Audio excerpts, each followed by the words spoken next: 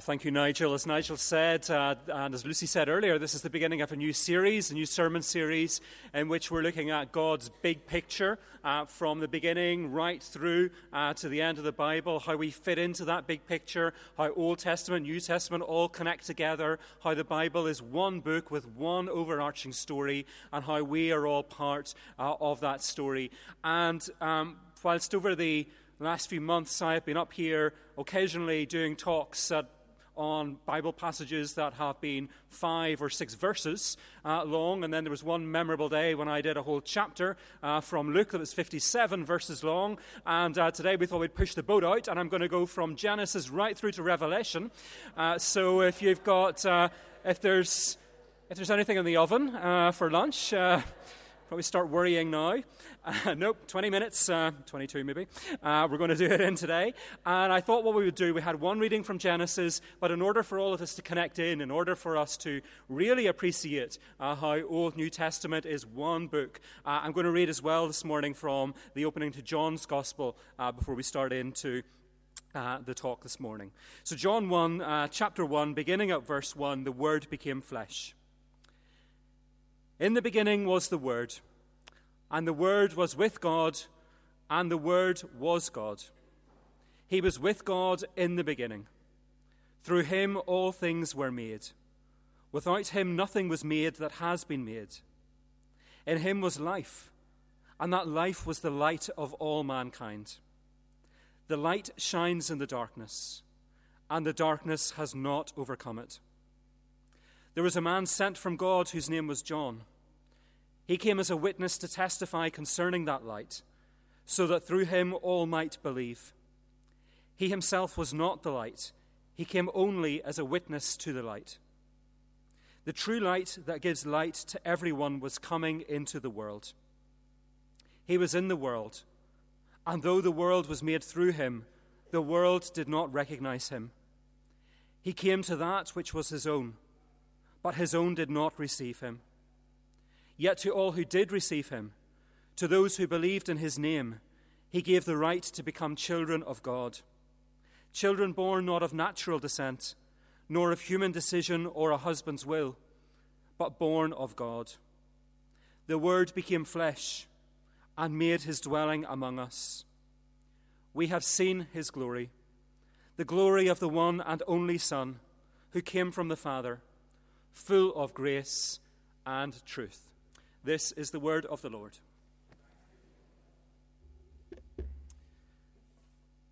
So this morning I'd like us to play a little game in our heads. What I want us to do is project forward in our heads 100 years from today.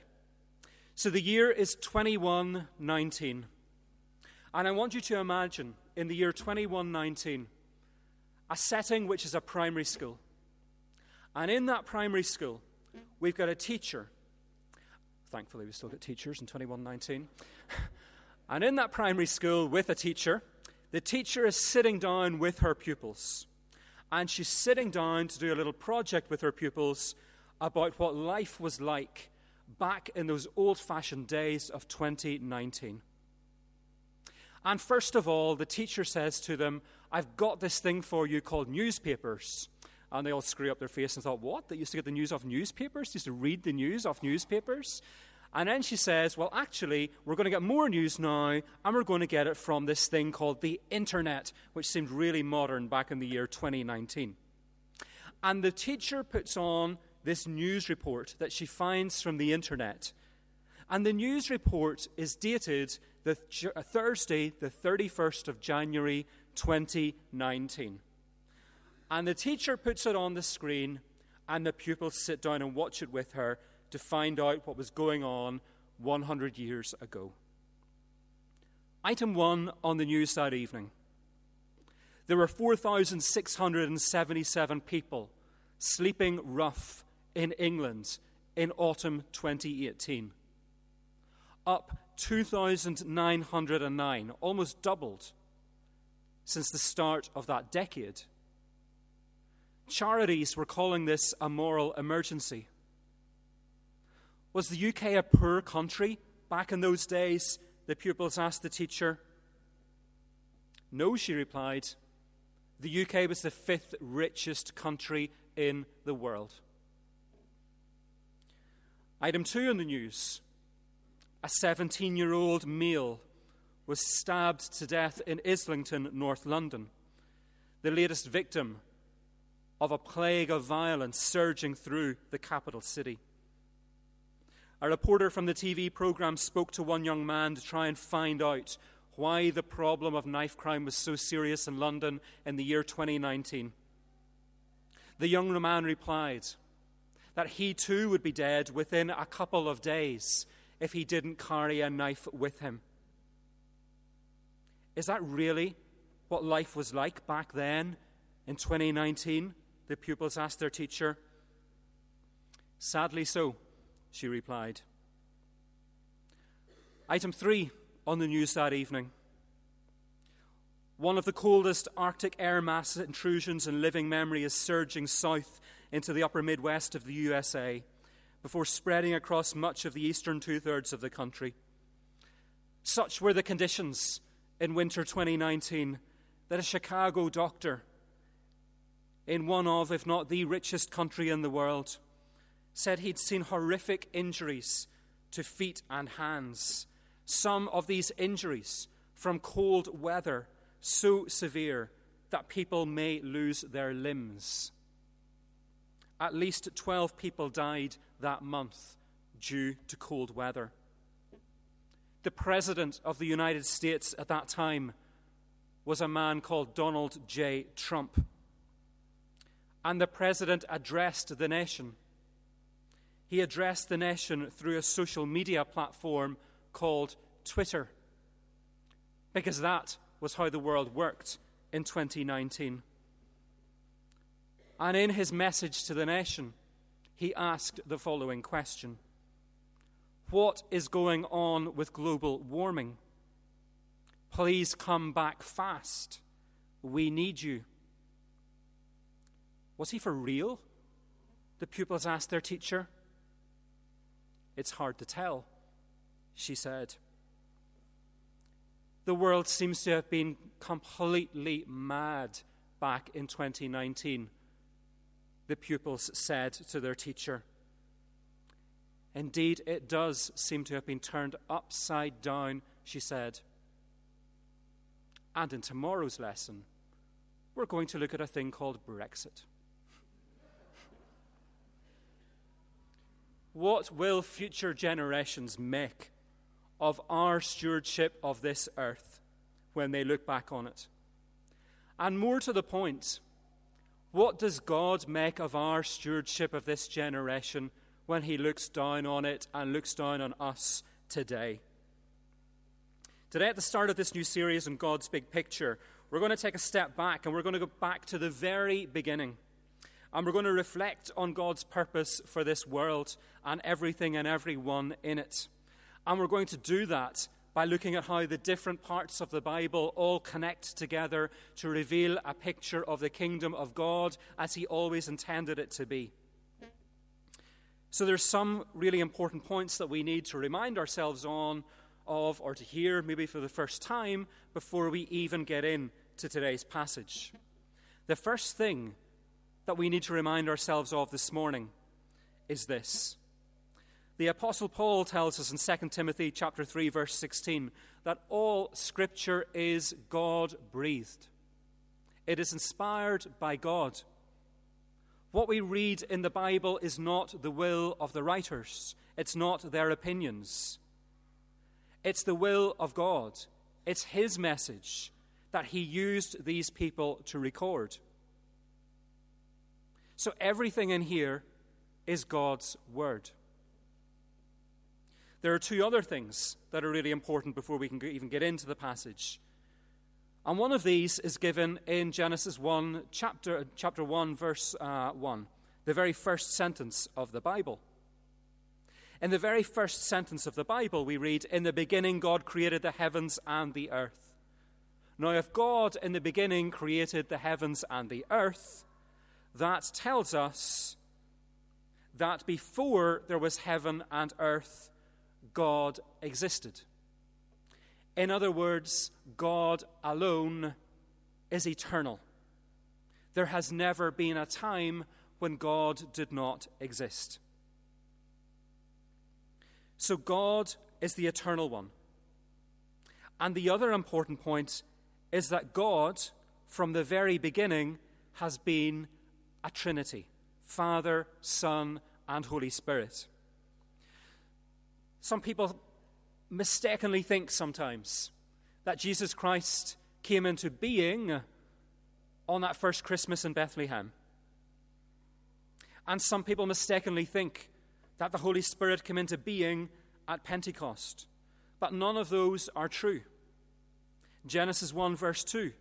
Now the earth was formless and empty. Darkness was over the surface of the deep. And the Spirit of God was hovering over the waters. So the Spirit of God was there from the very beginning as well. And in John 1 verse 1 that we heard a few moments ago, in the beginning was the Word, and the Word was with God, and the Word was God. He was with God in the beginning. Through him all things were made. Without him nothing was made that has been made. Who was the Word? Well, verse 14 goes on to spell it out. The Word became flesh and made his dwelling among us.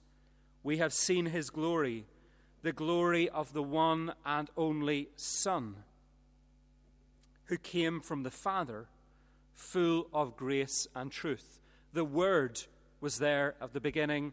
The Word is Jesus Christ, God's only Son, our Lord. So God the Father, God the Son, God the Holy Spirit, the three in one, have all been present from the very beginning. And God, the Trinity, is Lord of all creation, including us. Genesis 1 tells us that after God created the day and the night, the water and the sky, the land and the sea, the vegetation and all living creatures, he then created us, human beings, for a very special purpose. Verse 26 says, Then God said, Let us make mankind in our image, in our likeness, so that they, mankind, may rule over the fish in the sea and the birds in the sky, over the livestock and all the wild animals, and over all the creatures that move along the ground. Now, there's something really important here, and it's something that contradicts one of the myths of science that the modern world tries to impress upon us. Because despite what scientists might claim, we human beings are not just another animal species. We are not somehow descended from chimps or apes or monkeys or fish or whatever else they come out with. The Bible tells us that we were made differently, that we were made to rule over the animal kingdom, that we were set apart from the created order, and we were given a special responsibility for it. So we human beings have a unique role to play in God's creation. And that is because God created us, not other animals. God created us in his own image. In the image of God, he created us. Male and female, he created us. God created you and me and everyone we meet and all our neighbors and our work colleagues and the people we meet in the streets and everyone on this earth in his own image. Every single person, not just a select group, not just people who go to church, not just people who believe in him. God created every person on this earth in his own image. And that has profound implications for how we are supposed to treat other people. Because when we insult somebody in life, we insult a human being who is made in the image of God. When we look down on someone in life, we look down on a human being who is made in the image of God. When we turn our back on someone, we turn our back on a human being who is made in the image of God. Every single person we encounter in life was made in the image of God, and they have inherent dignity, value, purpose, meaning for that reason. I was struck by something I read this week. Some of you will have read it as well in the Bible in 1 Year series. And it was a reading, I think, on Thursday of this week from Matthew 20. And it was the story of two blind men who approached Jesus. And they said, "Lord, Son of David, have mercy on us." And Jesus stopped and he called them. "What do you want me to do for you?" he asked. "Lord," they answered, "we want our sight." And it's the next bit that got me. Jesus had compassion on them and touched their eyes. The number of times we see Jesus having compassion on people is amazing. Immediately they received their sight and followed him. But what got me was this: the compassion was not conditional. It was not that Jesus stopped, first of all, to check if these people were followers of his. Were they like him? Did they believe the same thing as him? He didn't even ask those questions before he decided if he would heal them or not. Jesus Christ recognized the inherent dignity in all human beings because he knew that every single person on this planet is made in the image of God. And indeed, it was his compassion for other people, for other human beings, no matter who they were, that actually often pointed people to the love of God. Jesus had compassion on them and touched their eyes. Immediately they received their sight and followed him. So you and me and your neighbors and your work colleagues and your family and the people you meet at the supermarket and the people you cross going down the street and the traffic warden who gives you a ticket and anyone else in life you come across, they are all made in the image of God. Immigrants, asylum seekers, people from other countries, people who look and speak differently to us are also made in the image of God.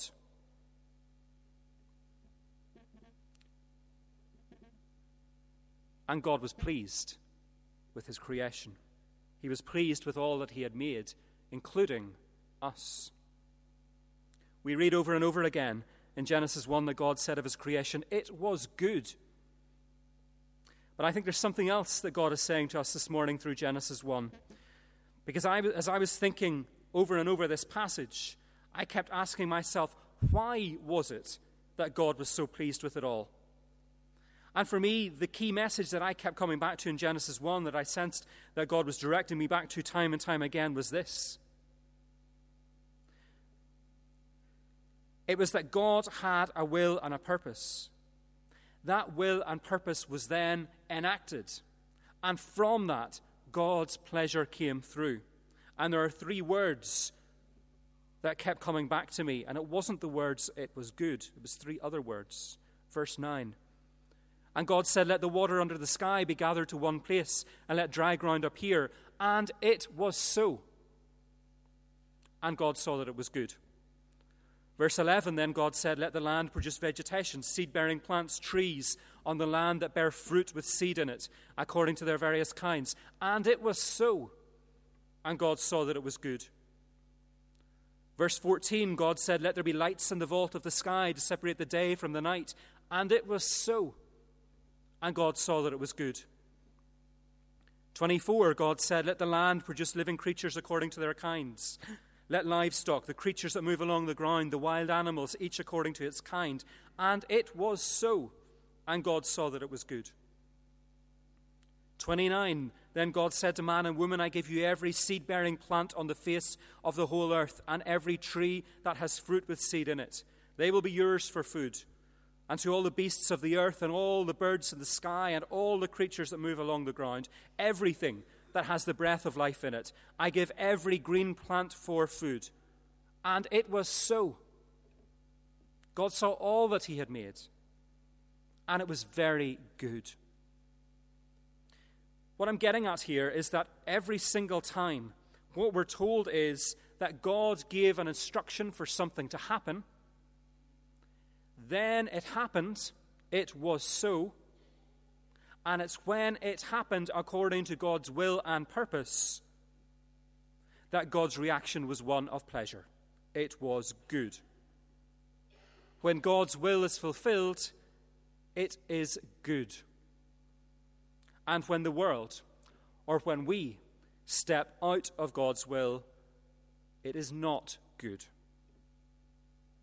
I remember back to a Sunday afternoon in October of this year, feeling just this sense of the weight of the world on my shoulders, so many things to do for the week ahead, this mental list of things that I needed to get done that afternoon in my head. And I just remember this sense of being told it's only things. They don't matter that much. And it was one of those afternoons that I think I will never forget, when Sarah and I got in the car and we had the dog with us and we went down the peninsula and we went to Ballywalter Beach of all places, and I'd never been there in my life before, and we walked away along this beach, and I just remember saying, I remember thinking, I remember hearing in my head, it is good.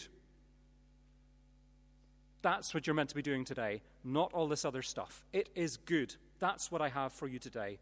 It is good. That was God's plan. We've all had that sense in life of it is good. We see it in other people.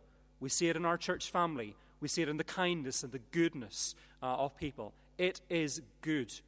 Sometimes somebody does something for you. Sometimes somebody says something to you. And we've all had those moments where we think, it is good. It is of God. He has sent them to say that to me. What God wants for us is good. And that is because he created us to experience what is good for us. In Romans 12, verse 2, we read, do not be conformed to this world, but be transformed by the renewing of your mind. Then you will be able to discern what is the good, pleasing, and perfect will of God. But that verse also reminds us that we need to seek out, we need to discern God's good, pleasing, and perfect will for us. So in your life, if sometimes you feel that something isn't right, if you're in a situation where you feel you're being ushered along to do something by the crowd and it doesn't feel right, then maybe it's not God's will for you. Or if you're being asked to do something and you feel that it's not good, then maybe it's not God's will for you. How many times have we, in our stubborn arrogance, plowed ahead with all these ideas and plans that we have without properly seeking out God's will for them? At best, they're all right. At worst, they're utterly destructive. But what they are never is good. So how do we get to that place? How do we get to that place of experiencing that goodness, that good life that God created for us at the very beginning? Well, we need to go right back to the source of life itself. We need to go right back to the one who was with God in the beginning, to the one through whom all things were made, to the one who came to give us life, who came to give us life in all its fullness. And that, of course, is Jesus Christ. As Jesus said to his disciples in John 4:16, I am the way, the truth, and the life.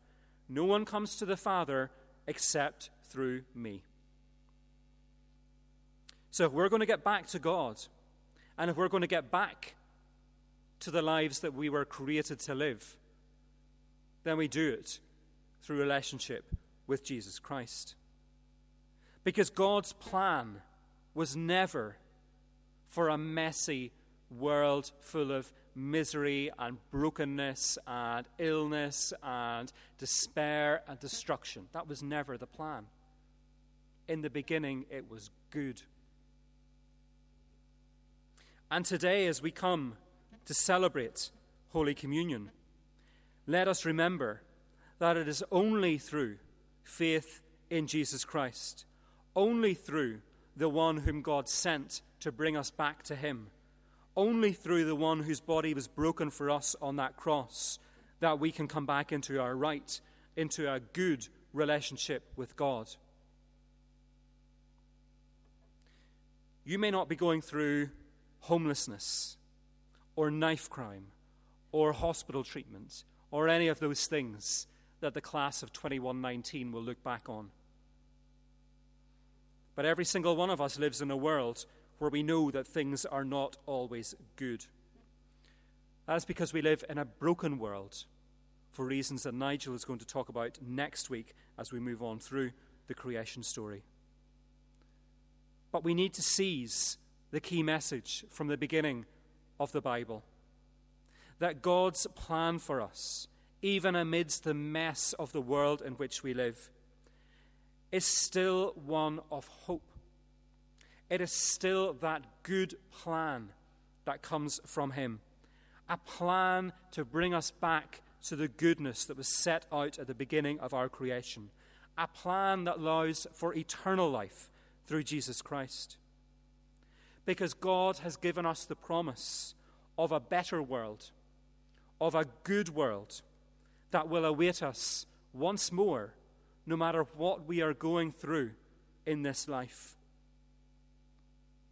And that plan is also recorded in the Bible. Jesus was there from the very beginning. Jesus was God's plan from the very beginning. It wasn't an afterthought. It wasn't a plan B. It was the plan from the very beginning. And through Jesus and through what was done on the cross, we have the promise of a life, of a better life, that is also recorded in the vision that God gave to John in Revelation 21. Then I saw a new heaven and a new earth. For the first heaven and the first earth had passed away, and there was no longer any sea. I saw the holy city, the new Jerusalem, coming down out of heaven from God, prepared as a bride beautifully dressed for her husband. And I heard a loud voice from the throne saying, "Look, God's dwelling place is now among the people, and he will dwell with them. They will be his people, and God himself will be with them and be their God. And on that day he will wipe away every tear from their eyes. There will be no more death, no more mourning or crying or pain, for the old order of things has passed away." He who was seated on the throne said, "I am making everything new." Then he said, "Write this down, for these words are trustworthy and true." He said to me, "It is done. I am the Alpha and the Omega, the beginning and the end."